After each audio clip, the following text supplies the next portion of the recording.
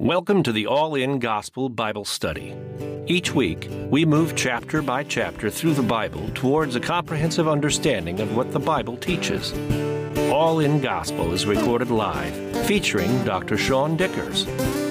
You can support this broadcast by subscribing.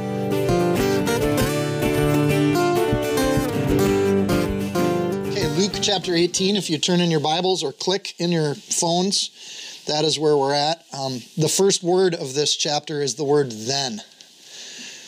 When we see the word then, we know that this is Luke's using language there, that this is continuing on the Jerusalem Road set of teachings. The Pharisees accused Jesus of eating with sinners, and we've been on that for a few chapters. Then Jesus is asked, when will the kingdom come? And Jesus' answer to that in the last chapter was, it's right in front of you. Like, it's not coming later, it's now, and it's wherever you gather, that's where the kingdom of God can be found. It's going to feel like it's never going to come. There's going to be a day where we wish we had Jesus with us. There will be false teachers, shocking, that's going to come up. And now he's responding to the disciples' request, please increase our faith. Help us to be more faithful people. And then now we're getting the instruction on that faith. This is the word then. And we're getting guidance on how to endure until he returns. Pretty applicable stuff. In fact, this is all applicable. And how do we react? This is kind of the topic. When other people are offensive to us. And we've seen two offenses in the last couple chapters. The Pharisees, we already talked about them. And then we saw the lepers. He heals 10 lepers. And a lot of us focus on the one that returns. But think about it. 9 of them were ungrateful for everything that Jesus did for them. 9 out of 10 people just ungrateful for the blessings of the kingdom. So that's a different kind of offense. What do you do when you got Pharisees that are actually attacking the ministry? You got lepers that take it for granted. They're so laced with sin, they're actually a burden on the ministry, and they just take. And when you're offended, Jesus answers, just a reminder from last week, you have 2 options. Rebuke them, set the culture. We do it this way, we don't do it that way. Or forgive them, let it go. And, honestly, the idea of doing that is how to deal with other people is entirely against the flesh. We like to attack. We like to get passive aggressive. We like to distance ourselves from people that offend us. And Jesus says, rebuke them, which is to engage with them, or forgive them, which is to let it go. And in that sense, then keep working, chapter 17, verse 10, and keep working. Keep doing the ministry I've told you to do. So you can't stop when people attack the ministry, and you don't get discouraged when people take the ministry for granted. Just keep working. Keep doing what you're doing until he's coming back, verses 20 through 37. He's going to return. Believing accurately that Jesus is coming back is what matters to helping us endure while we wait for him. And not losing doubt. So at the end of the day, he's going to judge. When others offend you, it's his job to judge. It's his battle to fight. Our job then is to pray, and to pray continuously to that judge who is coming back. Pray to Jesus. Pray to the judge about when other people offend us. That is the expression of faith. That's the answer to the question, how do we increase our faith? And he goes right on to praying, and then he gives us this parable. Verse 1. Then he spoke a parable to them, that men always ought to pray and not lose heart, saying there was in a certain city a judge who did not fear God nor regard man. Now there was a widow in that city, and she came to him saying, get justice for me from my adversary. She's been offended. And he would not for a while, but after a while he said to himself, though I don't fear God nor regard man, yet because this widow troubles me, I will avenge her, lest by her continual coming she wearies me. Are you giggling, Mike, because you're just like, that feeling? If I might as well just do it. I might as well just take care of this lady because she's just going to keep coming and coming and coming. So eventually you react. So it's important to understand context here. This is in context to everything that was just taught, but it's also a parable that he spoke to them. Who's the them here? If you go back into 17, he's talking to his disciples. This is still a disciple lesson. And the distinction for me is, when he's teaching the Pharisees in past chapters, there's usually a rebuke or a correction. When he's teaching the disciples, he's not giving a rebuke or correction, he's giving a teaching. And he's saying this is the way to do it, the actual way to do it. So this is an interesting one, because when we're let down, when people offend us, when the lepers don't come back, or when we serve and we feel unprofitable, was a word used in the last chapter, we're always ought to pray and not lose heart. This is like what Paul told the Thessalonians. Pray without ceasing. Don't stop. And this is a confounding verse for me too. How do I pray without ceasing and have a conversation with another human being? Like that, I don't know about you, but it's hard for my brain to do two things at once. I don't multitask. I'm hyper-focused. So if I'm talking to Steph, how do I pray while I'm talking to another person? Better yet, how do you pray when you hit your finger and you're working out in the garage? Like, how do you maintain prayer at all times? So this idea of always ought to pray, this idea of is not necessarily an always second by second, but just a continual heart of prayer, especially in the face of offenses. You take the offense, it makes you pray. Frankly, it's a great strategy if you believe in spiritual warfare. Like if the enemy is attacking you and every time he attacks you, you bring it to the Lord in prayer, he'll stop attacking you because it's counterproductive for the enemy. Think about that. If every time the enemy comes at you through the flesh, through the world, through actual satanic forces, and every time that happens, you go to the Lord in prayer, then there's a lesson to be learned there about how you're going to react every time when these things come up. So praying continuously is a response to offense. The idea that when we encounter a hard heart, we simply pray about the hard heart and we don't lose our heart is an interesting way to do battle. It's super easy to lose heart when we don't see results right away.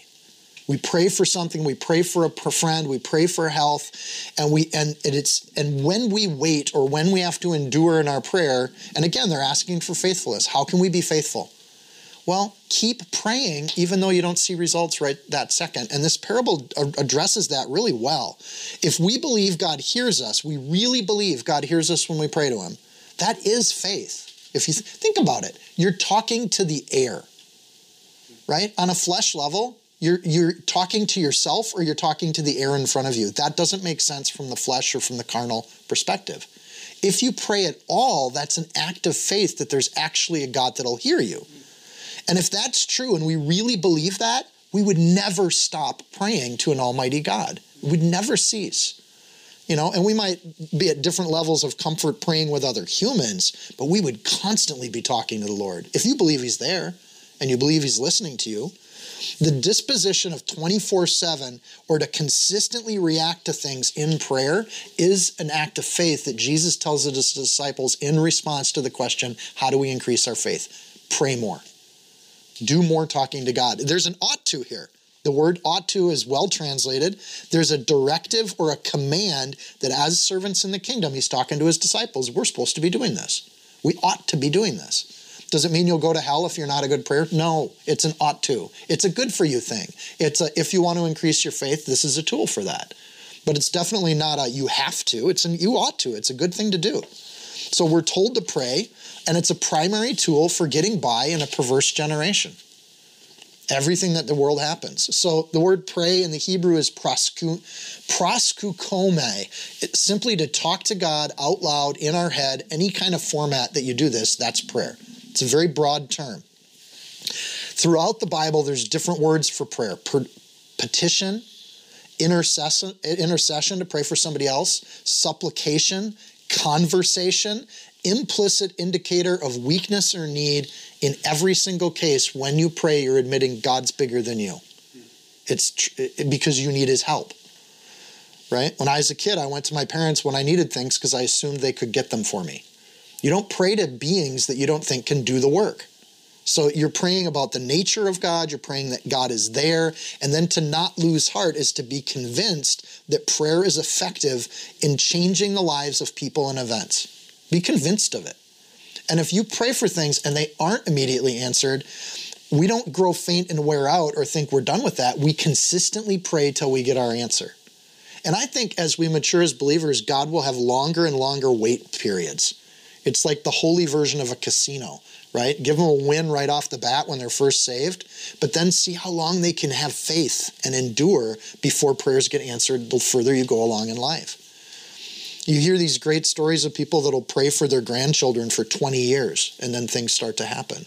But that endurance of prayer, that conviction of prayer is an act of faith. James 5:16 says, confess your faults to one another, That's hard to do. Pray for one another that you might be healed. When we pray and we are weak in our prayer, we admit what we're good at and what we're not good at. That humility and then praying for other people, intercessory, is a way to get our own healing. And I'm not very far down this path, but I have had some people that have come for counseling, right? And people usually come for counseling because there's something wrong. They don't come for counseling because everything's hunky-dory. Unless it's wedding counseling. Then you come because you get a discount on your license. But the effectual, fervent prayer of a righteous man availeth much. And the idea of just this, we don't see immediate results, but when we counsel people and there's something wrong in their life, prayer is one of the tools that they can use for the healing of their own soul. This seems odd. Admit your weaknesses, pray for other people, and watch your own life get lined up. That's kind of what James is saying. It seems counterintuitive. You'd think if your life is a mess, you'd work on your life, which is good to do too. But to start with prayer for others is a way to align your brain and put the priorities in the right order. In other words, I don't think God needs our prayers. I believe he's omniscient. I believe he knows everything we think before we think it. I think he knows everything that's going to happen before it's going to happen. Yet this prayer instrument he's created for us to talk to him, not because he needs us to pray to know what our needs are, but because he's waiting for us to come to him in weakness. Lord, I need you. Okay, now I can start working with that. But if we come to him in pride, like, Lord, aren't you glad you have me in your kingdom? There's not much God can do with that. There's nothing to mold. So prayer, again, is for us, not for other people. This is most difficult when other people offend us, which is the exact context of this verse. When other people offend us, we should be praying without ceasing. A judge is in a position to deal with and decide disputes, however unjust.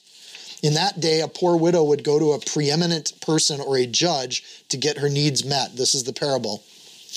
Judges weren't necessarily Jewish. They were Herod appointees, Roman judges. They didn't get to judge themselves. So she's going into a Roman citizen. They're often corrupt. We know that about the first century. And this is a lot like tax collectors. The judge would judge in certain ways to where if you had money to pay off the judge, you got your way, because the more preeminent people in a Roman society could pay their way through the justice system. And because they want to support the rich people because they're the one that pay the most taxes. And so that's Roman life. So this widow, the importance of the widow position is she has nothing to offer. The assumption here is that she's a poor widow. She's not a rich widow. She can't buy her way through the justice system. All she has when she has nothing to offer, think about this, she has nothing to offer the judge who's in the position of power. All she has is persistent requests. The only tool she has is nagging, if you want to put it simply. She can nag. That's all she's got. And if you think of this in a spiritual sense, when we stand before an almighty God, we're unprofitable servants. We have nothing to offer God that he can't get out of a stone. We're worth nothing unless God ascribes us worth. And in that sense, when we pray to God, the only position, the only thing we offer God in prayer is nagging. Now, this is a really weird way at this, but Jesus made the parable, not me. It is a tool that we have, and this idea of persistently going before the judge, and let's look at the judge. He didn't fear God. The word there is phobio, Greek word for fear. The idea of to not fear God here is to not be struck with fear, and the use of this term implies reverence or to treat someone with deference. Not like, oh, I'm in a haunted house fear, right? This is like, he doesn't treat God with deference, and he doesn't revere an almighty God or God's laws. He's all about himself. And to add to that point, he doesn't regard any man either. Why stop with God? If you don't regard God, why would you regard humans? He rolls over people because he's in this position. Same idea. The word there is intrepo, to revere a person. So the not fear God and not regard man, it's very complementary terms there. He's not ashamed of anything around anyone because he could care less what other people think about him. This is a dangerous man when it comes to pride. Doesn't fear God, doesn't regard men, does whatever he wants to. God's law is irrelevant. He's going to do whatever it takes to put himself in the better position. He's absolutely the most despicable kind of judge you could have. Jesus paints this picture. And by the way, this is a common situation. He's painting a picture that everyone in his audience would be familiar with. This is how these judges were.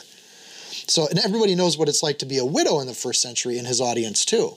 A widow, essentially, the idea is there is no household with which she can be safe within. She's on her own in the world. And that's not the norm for people. It has nothing to do with right or wrong. There's no moral code in this situation. And then she comes to him. It's an ongoing imperfect tense. In other words, it's not that she came to him once. She comes to him all the time. There's a persistence to this. And it's exactly what Jesus taught his disciples to do. She has this weak position with nothing to offer, yet darn it, she wants justice on something. She wants something made right. There's no kinsman redeemer. There's no one to advocate for her. She's coming before the judge without a lawyer. The topic or the reason of why she's coming to the judge, Jesus leaves it wide open, broad stroke. Doesn't matter. Doesn't matter who the judge is, doesn't matter who the widow is, doesn't matter what the wrong is that she's coming to. He's leaving all of this wide open in the parable. The teaching here then is a principle because of how broad this teaching is. It's a principle that we live by, applying to any wrong that anybody does to us. We aren't just to turn the other cheek. We're to hand the offense over to God and pray persistently about it. Right? So when somebody does something wrong to us, I think a lot of times just turn the other cheek and be a doormat. But that's not what Jesus taught. He taught to pray about it. That's a weapon. Pull out your tools and start using them. When someone does something wrong to you, you give that to the judge. Dear Lord, judge of the universe, this is yours to handle. I'm going to continue doing what you've called me to do, but you need to handle this person. Verse 4, and he would not. No reason given why he wouldn't do it. Maybe she couldn't bribe him enough. That might be the assumed thing by the audience. But the continual coming is the not losing heart part. She comes continually asking for judges, and she doesn't lose heart because she believes that judge has the authority to make this right. That's the reason for persistence. I know I'm beating this over the head, but as a body, like, what a tool we have in prayer. And sometimes we underestimate how important prayer is in our life, how powerful prayer is. Just because prayers don't get answered doesn't mean that the judge doesn't have the authority to act when he darn well pleases. And the idea, she'll weary me. The word there is stun. She's just going to slow my day down. Like, the reason for this unjust judge, this ungodly judge to act is so minimal, right? He's just going to deal with her because he's sick of her. And so Jesus makes sure we don't think that he's saying God is like the judge. He's actually unlike the judge. And Jesus uses this technique a lot. It's called a fortiori argument. Take a horrible situation and show a positive action, and then put that into a much better situation. And of course, the positive action's the result. A fortiori argument. So here it is. Then the Lord said, hear what the unjust judge said. Hear it. Listen to what he said. And shall not God avenge his own elect who cry out day and night to him, though he bears long with them? I tell you that he will avenge them speedily. Nevertheless, when the Son of Man comes, will he really find faith on the earth? Again, this is all in context of faith. Prayer is an act of a faithful person. God doesn't answer the prayer because we're persistent. He actually, look at how he changes but look at this judge. God's nature is to avenge us speedily. He can move in a second if he wants to. So, and not only that, but God shall not avenge his own elect. We're not just some widow that has nothing to offer the judge. We're the people God chose. He's called us out. He's prepping us for his service. We're his servants on his team, right? Not only that, but who cry out day and night to him. We're actually suffering. The crying out day and night indicates like an actual persecution that's ongoing and tough. And we've seen over 2,000 years some Christians go through some horrible situations. So if the less probable case, selfish judge, nothing to offer widow, is then more probable, it's definitely the case in the more probable situation. If a persistent widow can get an unjust judge to move and act, how much more can loved servants get a loving God that cares for us to act? It's just persistence. Stick to it. Even if evil humans do A, why do you think a holy God won't do A? And so that's the argument. Matthew uses this again too. In Matthew 7:11, we see the same a fortiori argument.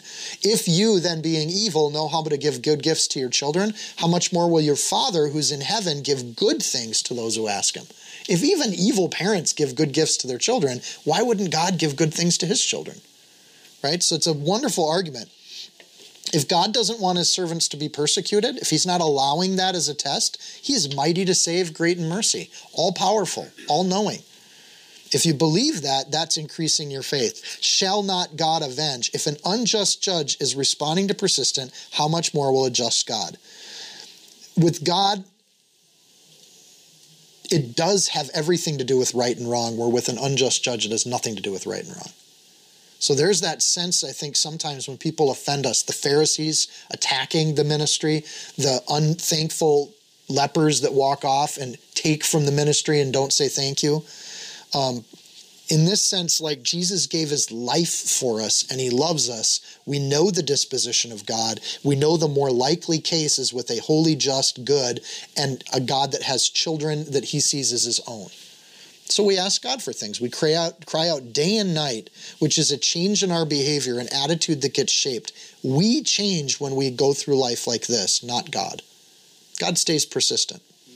Every time we think about that offender, we pray, Jesus, you're the judge, and I'm going to pray for him or for his conversion or for her destruction. One of the two has to happen, Lord.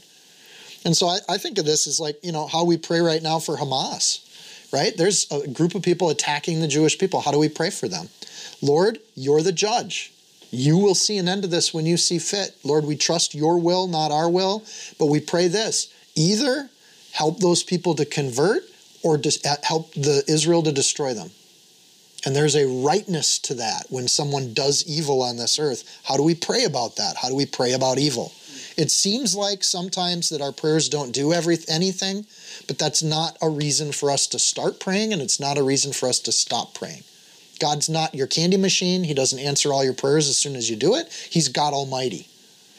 Nor is God empty and not hearing and not there when we pray. Because, sometimes there's a kind of that low spiritual self-esteem. We're like, why would God care about what I think? No, God cares about what you think. It's neither of those. Though he bears long. The idea here is that it might take time because for God, time is different than it is for us. He doesn't live in time like we do. So the word there that he bears long, makrothomeo, means long-spirited, to persevere. We don't lose heart because God doesn't lose heart. He bears, so we should bear. So when the Son of Man comes, then Jesus points to another little aspect of this. This might not happen today. In fact, he tells us multiple times there's going to be a period before he returns. So for God, the Son of Man coming and returning is like a day, like 2 days. To us, it's been 2,000 years. But for God, that's not a long time. So when the Son of Man comes, it doesn't say if he comes, it says when he comes. Again, this is faith. Do you believe he's coming? He's returning? Do you believe he could come back this afternoon? Do you believe he could come back next week, next month? Or do you just think it's going to be sometime past your lifetime? So that idea of imminent return, do you believe he's coming back? And do you believe humbly that you don't know the day of the hour? I don't know when he's coming back, so I better be ready to go. That's faith. He says, nevertheless, right? Nevertheless, there, that said means not the lesser point. I think sometimes in English we just go over that word. This is not the lesser point, which means this is the greater of the 2 points, that Jesus will return. When people offend us, God, I know you're going to return. I know you're coming back. I know you're going to make things right, because the promise of the second coming is God, Jesus, will be judge, and he will bring his wrath on evildoers, and he will bless and take those that are holy unto his own.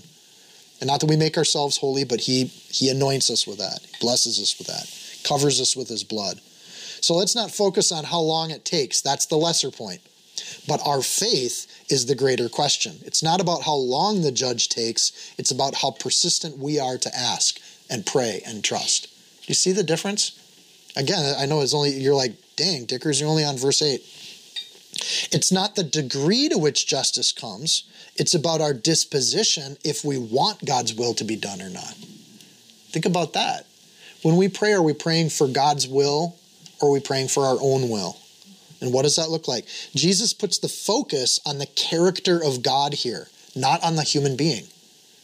So if we want to increase our faith, we need to accurately see who God is. And if we can accurately see who he is, we can see who he thinks we are. And honestly, modern secular psychology goes the opposite direction. First, you need to figure out who you are. You need to get your me time, and you need to dig deep and figure out who you are and what you want. The biblical perspective is really quite the opposite. Understand the character and nature of God, understand who you are in his eyes, have an accurate, truthful perception of both. And then watch your thing changed. And it says, will he really find faith? When God calls, when Jesus returns, the more important issue is, when he does come back, where is your faith going to be at? Lord, help us to increase our faith. Pray without ceasing. You know what? If people offend you, when justice comes isn't your issue. What is important is, where is the faith and who has it? That's the important thing when he returns. It's not who's going to get punished, it's who's going to get saved. And I think God's will, we see, is that not one person should not one person should be condemned. So God's will, God's heart is that person who offended you repents and comes into the kingdom. And I think in the flesh, we want to push people away a lot of times. But that's not it. Will he really find faith? Do we believe Jesus is the judge? Let's talk about the character of Jesus. Is he the judge or is he not? Let's just do a faith test. Do you believe he's the judge? And he'll take care of it. Here's another one. Do you believe Jesus has the authority and the power to judge? If you do, it's easier to think of what's going to happen to that person who gets offended. It's a balm to the soul when someone's deeply offended you and you just think, man, I wouldn't want to be you. Right? That's a great approach when people offend you. Do you believe Jesus is just or do you believe he's unjust? Which one? Honestly, just do a check on that. Do you think Jesus is just, that he knows what he's doing? I'm not God, but I think God knows what the right and wrong decision is with each human being and each action, each deed. Do we believe Jesus is evil or do we believe he's good? I think this is, I honestly, these aren't just empty questions. I've talked to people who are like, I just think God is a cruel, wrathful, horrible God. What horrible God would do this? Well, you don't have an accurate perception of God. You clearly haven't read how God has introduced himself to humanity, not as an evil God, but as a good God. Who defines evil and good? God does. So, he gets to even define what those parameters are. Do you believe that prayers are heard and answered, or don't you? You want to increase your faith? Do you think God hears your prayers, or don't you? And again, I love new believers because when they pray for things, I think God moves really quick to show them how it works. So you get a new believer in your life, start praying for the things you want tomorrow. Like, hey, could you pray for this and that and this? Same with children. I think God's trying to show him that he does respond.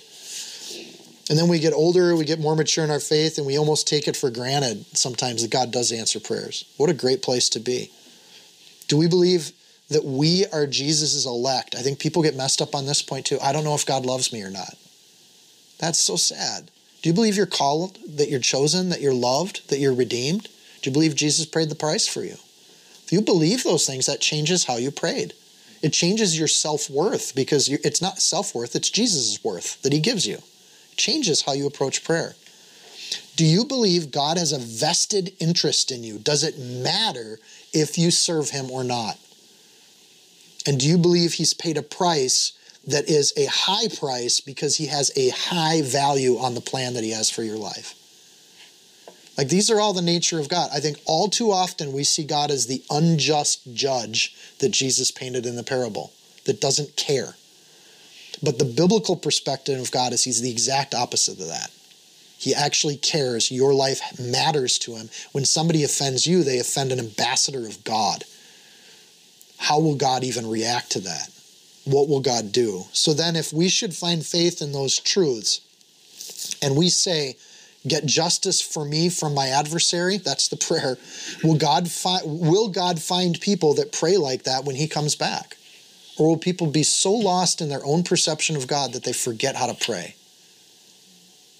What's the state of faith in our country right now? What's the state of faith in the land of the living? If God returned right now, what would he find? How many people of faith would he find? Most of the world right now has single-digit evangelical Christians in their countries, single-digit percentages. It's rarely more in any country, including the United States, it's rarely more than 20%. There's 3-4 countries that have a higher percentage. That means no matter what country you're living in, 4 out of 5 people are not evangelical Christians. They don't believe the things I just went through. Honestly, what's the state of faith? Will God find anybody when he returns? And this is going to lead to what is going to be the Great Commission. It's our job to share with people and not worry about if they offend us or not. He heals 10 lepers. 9 of them are ungrateful. 1 of them returns and says thank you. And all of heaven celebrates. When there's that, God gave a gift to everybody. Not everybody comes back to him and says, thank you. I accept that gift and I repent of my sins. So God celebrates the one and he focuses on that. For the persecuted, I think every time we're persecuted, I think this should draw us closer to a loving God. If the whole world hates us, at least God loves us. You know, kind of like the antisocial kid. At least my mommy loves me, right? At least my Father in heaven loves me. If that's all I got, I'm good with that. And then what a blessing it is to even have one other person walking through life with you. Or maybe 2 or 3, but man, you got a room of 12? How awesome is that? A whole fellowship of people that got your back and love you regardless of what other people are going to do. That kind of faith that draws us closer to God, I want to go back to the last chapter, that's the mustard seed that uproots trees. That's the faith that casts mountains down. That's the kind of faith, because it's so small and it's so simple. When people attack you, just pray about it and give it to the Lord. Well, that's how entire cultures get changed. Is this basic idea, this simple idea. And humans want to make it more elaborate and more complex, but it's just not. Proverbs 33:34. Surely he scorns the scornful, God does, but gives grace to the humble. Surely, if all you believe is that God gives grace to the humble, then it changes how you, first of all, let's be more humble because we want more grace. And we trust that God's the judge that's going to do the job. That little piece of faith changes how we interact with every single human we live with. It changes how we live our lives, so we conduct ourselves humbly, not haughtily. The humble is to rebuke or forgive, keep working, Jesus will judge, and now we got a 4th piece of advice, pray about it. That's pretty clear instructions for what we should do. People that get stirred up about life or anxious or angry, they're often doing the opposite. They get mad, they stop trying, they become the judge, and then they gossip about it and tell other people. And again, I don't want to end this section on that. The humble rebuke and forgive, they keep working, Jesus is going to judge them, they don't become the judge, and then they pray about it. One solution leads to joy, peace, happiness, and hope. The other situation just leads to mental chaos. And as soon as you're attacked, you either become weak and you hide, or you become a fighter and you go to battle. And God says there's another option here. There's a kingdom of God. And this is how God would have you do it. So here's the parable of the Pharisee and the tax collector. He gives us another one. Also being tied to the same ideas. He spoke to this parable to some who trusted in themselves. I like that phrase. There are some in the audience that trust in themselves, because he just got done telling us to trust in the Lord and in the Lord's return. But an option is to just trust in ourselves that they were righteous and despised others. 2 men went up to the temple to pray, one a Pharisee and the other a tax collector. The Pharisee stood and prayed thus with himself. God, I thank you that I'm not like other men, extortioners, unjust, adulterers, or even as this tax collector. I fast twice a week. I give tithes and all that I possess. Yes, Jesus is painting a cartoonish picture here. And the tax collector, standing far off, would not so much as raise his eyes to heaven, but beat his breast, saying, God, be merciful to me, a sinner. 2 different pictures, 2 different ways to do life. We're told who this is, for and why at the beginning. The characteristics go together. So we're explained what to think about the Pharisee because it says they trusted in themselves, right? They put more faith in their righteousness than God. They are, and again, we say self-righteous and we throw that word out, but think of the meaning of that word. Self-righteous is to say, I myself decide the rightness of situations. I decide if this behavior is right or wrong. I decide if I like that passage in the Bible or if I don't. That's self-rightness. To be self-rightness is to think about the world like it's your decision, it's your place to make decisions about what God says is right and wrong. How arrogant. But this guy trusts in himself. They were self-rightness. They believe that they're right because it's their job to make that decision. They've gone to school, they've read all the scrolls, they've debated, they've eaten at each other's houses. Darn it, they have to be right. They're Pharisees. They know everything. They've thought this through to their own self-satisfaction. You ever meet Christians that are trying to sort out each little theological point like it matters? Instead of just serving the Lord with your whole heart, mind, and soul and let the theology work itself out as you go through it, serve first, think later. The humble approach, God's word, it's like food. I need this. I have to have good advice from God. I'm thirsting for it because my own self-righteousness is broken and it doesn't work. The haughty come as a judge to the book, deeming whether this passage is right or wrong. What they'll do is they'll find little verses that they're confused with, and they'll get caught up on it for weeks. I don't know if I agree with this verse or I don't agree with this verse. And they'll debate each point as though they need to be convinced. And they'll use phrases like, I'm not convinced by this. How arrogant. Is it God's job to convince you? That's the argument of a prideful person. Pride is their sin. That's where they're stuck because they have to be convinced. Right? God hasn't done enough to convince them, apparently. So they were righteous. They were not by God's standards. They let the lost sheep go. They ignored the coins. They complained bitterly about the prodigal son in chapter 15. By their standards, they're losing their stewardship, chapter 16. They're shrewd about stockpiling as much as they can. They're esteeming all the wrong things. Mammon, 16:13. Coveting, 16:14. Abominations, chapter 16, verse 15. And they're going to suffer in hell, chapter 16, verse 19 through 31. And they won't change their minds even when they see miracles. They're the self-rightness types. And they determine their own state of being right. And they despise others. There's an and there. This goes hand in hand. If I have a sin of pride, self-rightness going on in my life, I will despise people because it's the same disposition.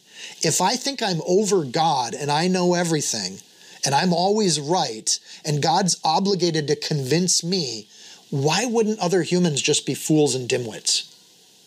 You have to see it that way. It's the same disposition. If you're above God, of course you're above other people. So it's other people's job to convince you of the faith, right? And you get into these situations. If there's any difference between what other people think you should be doing, corrective rebukes from the body, admonishments from your mom, discipline from your dad, any conflict or friction that comes into your life, you resent those people. How dare they tell you what to do?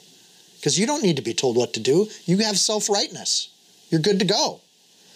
Equally sinful in that situation. It's not a good situation. There's also false humility. I'm like Moses. I'm the humblest in the world. I've determined I'm the humblest in the world. That's self-rightness. I used to think incorrect things, but I used to be mistaken. Now I am unmistaken because I've decided that. I've judged that I know everything from here forward. In verse 10, there are two men. It's the same split as 15:2. The Pharisees upset that Jesus ate with the sinners, including tax collectors, according to Matthew. Same group of people. In other words, both of these people are standing in the audience while Jesus is talking. One's not going to be happy with this comparison. One's going to be like, oh, praise God, I thought I was in trouble. Right? And I like to be the second one. Who do we expect will be heard by God? A leader in the church or this betraying leech of a tax collector? And tax season's coming, you guys. Like that feeling of angst towards tax collectors has not gone away. Pharisees today have a negative connotation because of the Bible. Back then, they did not have a negative connotation. Pharisees were the holy guys. So think of Jesus. I'm just going to put this on myself. Think of Jesus saying, okay, two guys show up. One of them's Sean. One of them's that guy that's out preaching for Satanism on the street. That's the kind of division between these two. Somebody you respect, you think is holy. They dedicated your babies. They've been walking with you through life. You see them every Sabbath because they're the one teaching the word up in front of the room. So here's this Again, when he tells this parable, the Pharisees are regarded by these people. Here's this super holy guy that says, look at how super holy I am. But here's this other guy that just says, Lord, I'm a sinner, and just admits it. Which one is looking at the world truthfully? Which one accurately perceives where they stand before God? And this is the kind of, Jesus holds up these examples. It's so powerful. Both men are equally known to be false, hypocritical, and despicable before God. Both men are equally sinful in this parable. They both pray. They both believe in God, and they're both praying to God. Let's not miss that point. There will be people that pray that don't have a relationship with God. They prayed thus, and this is, I like how Jesus words this. Did you catch this? They prayed thus with himself. He's not actually praying to God. He's praying to himself. And Jesus words it perfectly because there is no relationship here. There's no connection. His worldly position does not dictate the connection he has to God or the relationship he has with God. And Jesus doesn't even consider it a conversation. He's talking to himself. He's too important to pray to anybody else because he's his own God. And he's thinking these thoughts. One other thing with the sin of pride is people thinking, I'm thinking thoughts that no one has ever thought before. And you just laugh. And come on, when you're a professor, you run into these students. Like they think that their thought is really original. And you're like, okay, and you humor it a little bit because you're trying to help them work through their thinking. Romans 12:16, be of the same mind towards one another. Do not set your mind on high things, but associate with humble things. Do not be wise in your own opinion. Because from God's perspective, it's just kind of sad and laughable. People praying to themselves. God, I thank you. That's a good start. He's thanking God. But then what he thanks him for? That I am not like other men, connotating that I'm better than everybody. Thank you, Lord, for making me better. By comparison to all this rotten filth, I'm the fresh and tolerable filth. Thank you that I'm that. What kind of horrible God would punish me when there's so many worse people out there? You ever see people compare themselves to others to argue against God? Well, I'm generally a pretty good person. What kind of God would punish me? Well, the kind of God that asks you to do things that you've willfully not done. You've disregarded, disobeyed, and done the things that are evil because you're self-right. So you do things that are right to you, but maybe hurt other people, trespassing and sinning against others as a lifestyle. And his prayer is just a self-compliment. It's like a false apology. I'm sorry you're mad about what I did, right? It's a false prayer. It's missing any theological accuracy. And I just really quickly want to show how deceived this person is. Verse 11, he actually is a sinner, so that's pride. Verse 12, both good practices, right? Tithing and praying and oh goodness, what was the other one? What's that? Fasting and tithing. Both good practices, but he's doing them in vain. And in verse 12, he says, I fast, but what's he fasting for? Isn't fasting to pray extra? So like when we fast, we're supposed to take that need and turn it into prayer and give it to God, praying without ceasing. It's a discipline to do that. So if fasting is to honor God, why is he proclaiming it as a self-right act? Like that act should be something he gets credit for. Isn't fasting to give something up for God? Like theologically, he's got everything backwards. I give tithes that I possess. Eek. That's another poor piece of theology. We're stewards of what God has given us, all of it. So when we tithe, it's not that we're giving him our gift that we own. He owns everything. We're giving him his due. He's asked for a tenth, we give him a tenth. It's his money to sustain regular worship and teaching, to support a body of believers. It's his money to do what he wants to with it. Numbers 18, 21, 24, ... It goes on and on and on. That's what tithe is. So this Pharisee, though he has been to school, doesn't understand anything. His theology in this single prayer is messed up in 3 or 4 different ways. How do you unravel that if you're God? Start by, he's not going to hear a word this guy says. There's no blessing in this for him. So essentially, it's the I'm a pretty good guy argument. Praying, fasting, tithing. I do a lot of good things. I give gifts. I don't, I have a small carbon footprint. I drive a fuel efficient car. I grow natural vegetables in my garden. I have a little book library on my front curb. I do very good things. I know I'm going to heaven. I'm good to go. We're free in Christ to do any of these nice things. They're all good things, but they're supposed to mold us, not show God how great we are. That's the point of them. They're gracefully extended disciplines that actually set us free. Proper theology around everything we do in the faith is that it's all designed to get our hearts right with God. Think about it. Prayer sets us free from anxiety, anger, and being worked up about offenses. It's a tool that frees us to be what God's created us to be. Serving people sets us free from pride and arrogance. It's an action of humility. And focusing on service versus our own greatness is a good thing. Fasting sets us free from false ideas about what we need in this world. I have to have food. No, you don't. Fasting and consecrating and giving things up helps to discipline our mind. Tithing sets us free from greed and grasping and desperation around resources. Because you start to see, even when you tithe, God still provides. And so all these things are tools that set us free. Dietrich Bonhoeffer says this. Yes, I got into Dietrich this week. If my sinfulness appears to me to be in any other way smaller or less detestable in comparison with the sins of others, I am still not recognizing my sinfulness at all.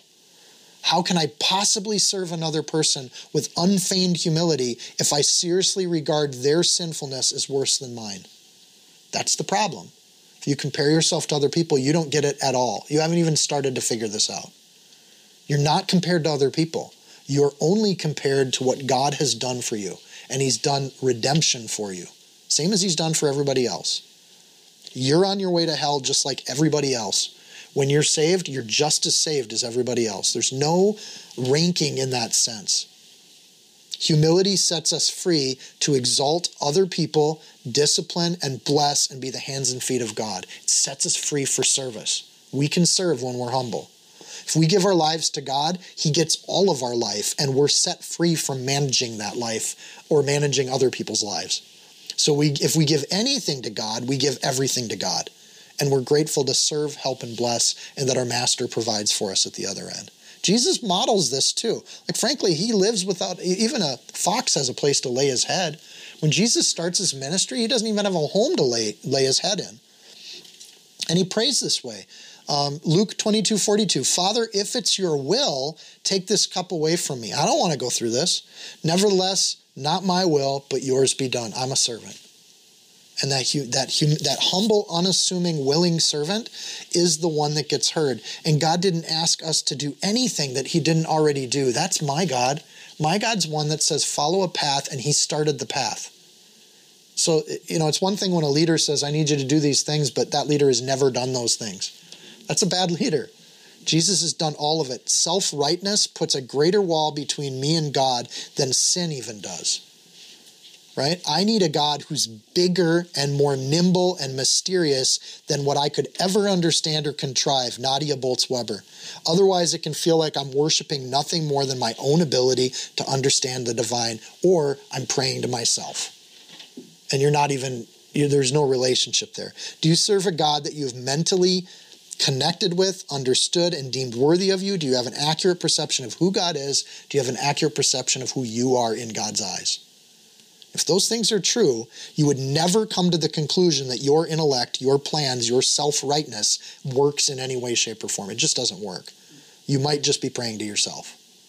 That's quite a teaching, Jesus. And he keeps going, verse 13. And the tax collector, standing far off, would not so much as raise his eyes to heaven. So this is the positive example. But beat his breast, saying, God, be merciful to me, a sinner. This is how we should pray. The tax collector, a sinner by trade, despised by the Pharisees, he's standing far off. He doesn't even see himself in the inner circle. He's the back row Baptist guy, right? He doesn't even think he belongs in the church because he's that bad. Man, Lord, there's not a place for me there. It's a bunch of holy people up there. That's humility. He's standing afar off. The positioning that he's put himself in is not to sit in the most prominent seat at dinner, but in the least positioned seat. And he's done it in his heart. That's a fear of the Lord. I don't want to get too close to the Lord because I don't think I'm good enough. Okay, that's a good place to start. And then he doesn't raise his eyes. That's a posture of humility. That's revering and respecting where he's at. So yeah, he's a sinner. Yeah, he doesn't feel like he's on the inner circle, but he's going to honor God from where he is.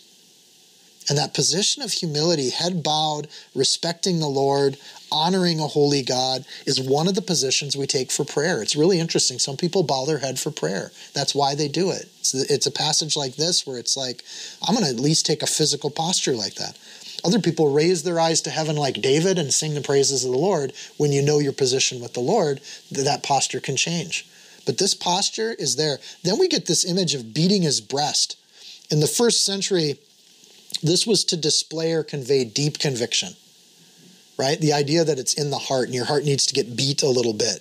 There's an emotion or a desperation to this guy, an appeal, not once, but a repeated action, just like the widow going to the judge. And he's beating his breast continually. Where the words fail him, this guy can do things physically to just give a simple prayer. Notice his prayer's a lot shorter. I think sometimes when people get self-righteous, their prayers get long and elaborate. And they tend to go to King James for some reason, right? If I only speak in King James, God will hear me better. Woe to the people who can't speak in King James. He who covers his sins will not prosper, Proverbs 28:13. But whoever confesses and forsakes them will have mercy. Just admit your sins. Come before God and admit them. Admit that they were wrong. And you're like, I never murdered anybody. I didn't do this. I didn't do that. Oh, we're going to get to that passage. God be merciful to me, a sinner, is the sweet prayer of the meek person that simply understands and respects to what degree they've missed the mark in their life, to what degree they've been self-right defined. They've decided what was right and wrong. They've done what they pleased, and the end result of that is no blessing and no fruit. You haven't made anybody's life better. You haven't blessed anyone's life because all you're worried about is your own. So both the Pharisee and the sinner, both think they're distinct from other people. One thinks that he's better than other people. The sinner thinks he's worse than other people. Be merciful to me. The word merciful there in the Greek is to appease or to make a propitiation for, to atone for sin or balance the scales. Grace is to get something we don't deserve. Mercy is to not get something we do deserve. And the prayer for mercy is a full understanding. I deserve hell. That's what I deserve, an eternity apart from God because I didn't serve you and I didn't belong to you. Why would you take me into your kingdom and have me at your feast? So to ask for mercy, to beg for mercy, is to tip the scales back to even. Lord, just forgive my sin. Please be merciful to me. The Pharisee's deluded. The tax collector is living in truth. And you'd be like, bad, I'd much rather pray the Pharisee's prayer. Look at how great I am. But that's not the position or disposition we come before God with. So this guy believes, I'm going to go back through this again. He believes God is the judge because he's praying to the right being. He believes God has the authority to provide mercy. That's implicit in this prayer. He believes that God is just and that justice works against a sinner, therefore he needs mercy. So he prays for it. He has hope that praying will actually have the result of a God that cares and a God who loves. You don't ask somebody for mercy unless you think they're capable of it. And God's will is for mercy. On all the points the Pharisee was messed up in his theology, this prayer is accurate in the theology. It's spot on. He understands everything in this very simple prayer. He also, I think, that knowledge that God actually wants to give mercy is praying for something that, like, knowing that God will give it and wants to give it too. When we put ourselves above others, we're inaccurate. When we put ourselves beneath God, we are accurate. And the thinking, and again, Jesus is teaching his disciples, there's a way to do this, you guys. Here's how to do it. Verse 14, I tell you.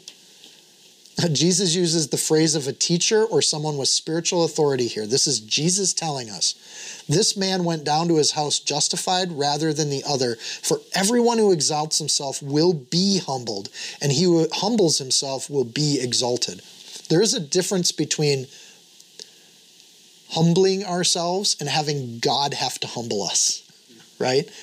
We can be humble or God can humble us, but he's going to show everyone the truth.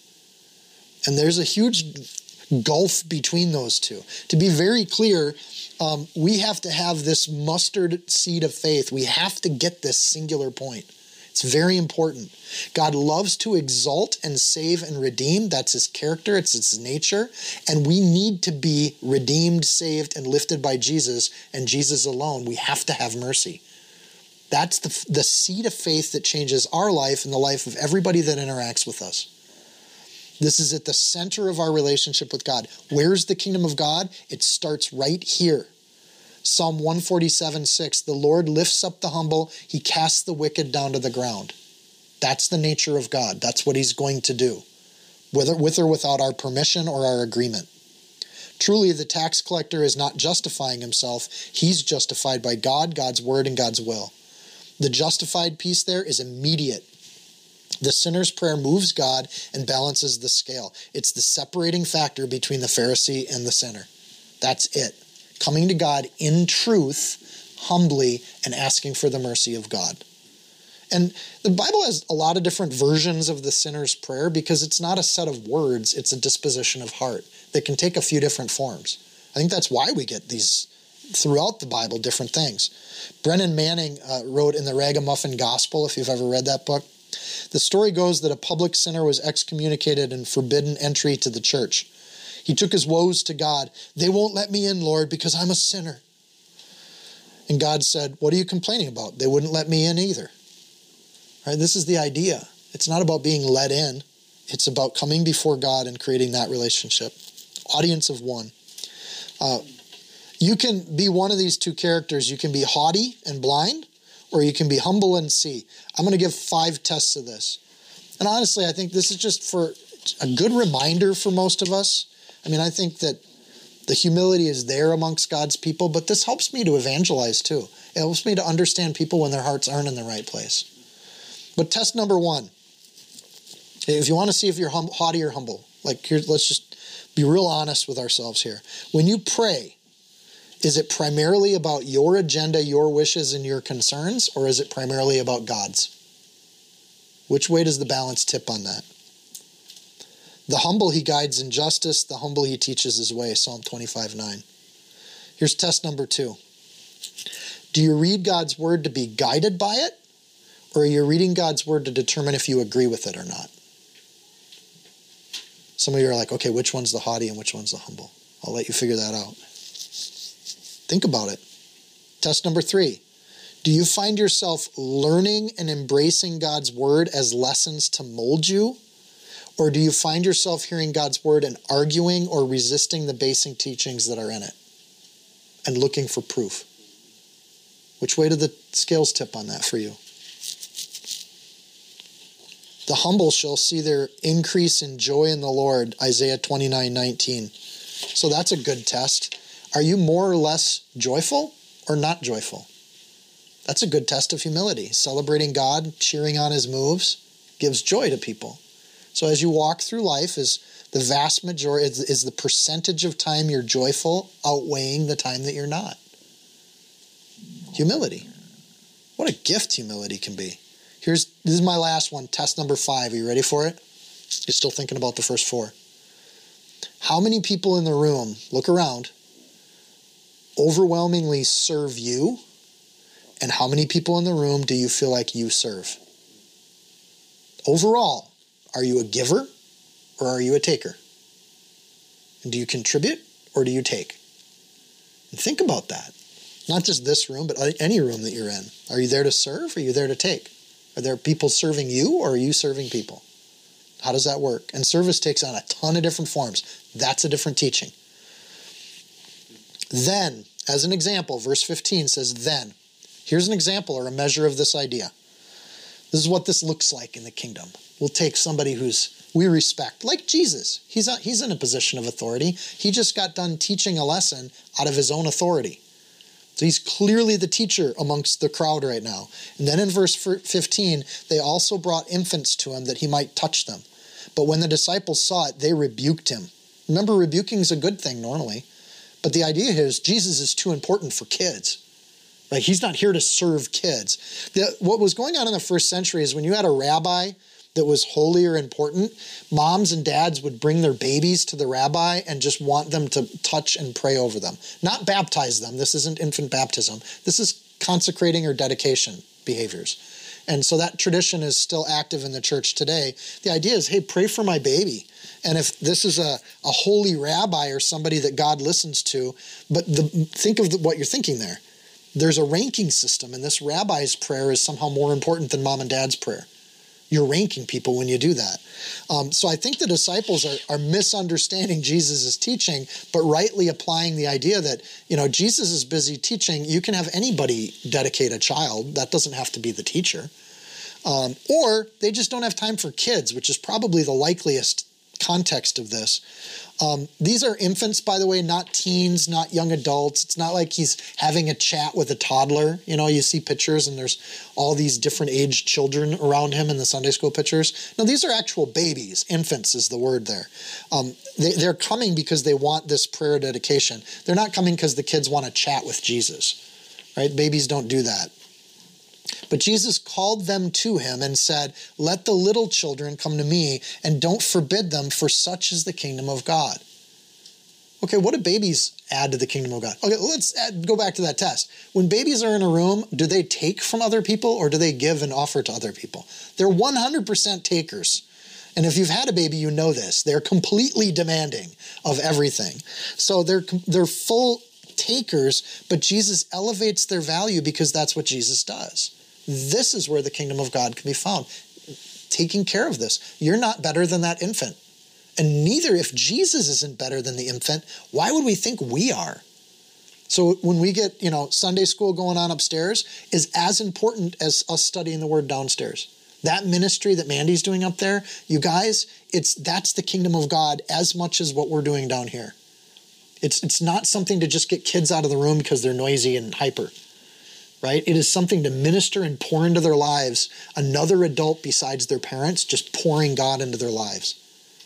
Right? It's beautiful what's going on. And Jesus takes children's ministry right here and puts it on the table. Like this, you bring your kids to Jesus and he's not too important to actually care for them and be in their life as much as yours.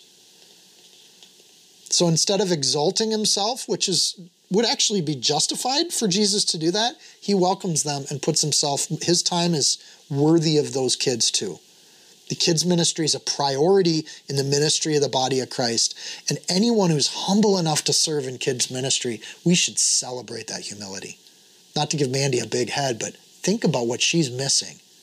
This awesome teaching. I'm sorry, I got to work on my humility. If the Lord and King serves children, how much more should we be willing to humble ourselves to serve children? Right? And Mandy puts in extra time and sacrifice to do that. I'm just going to lift her up and exalt her a little bit. She has to listen to the teachings outside of Sundays to be a gift and a blessing to these kids. What a blessing, huh?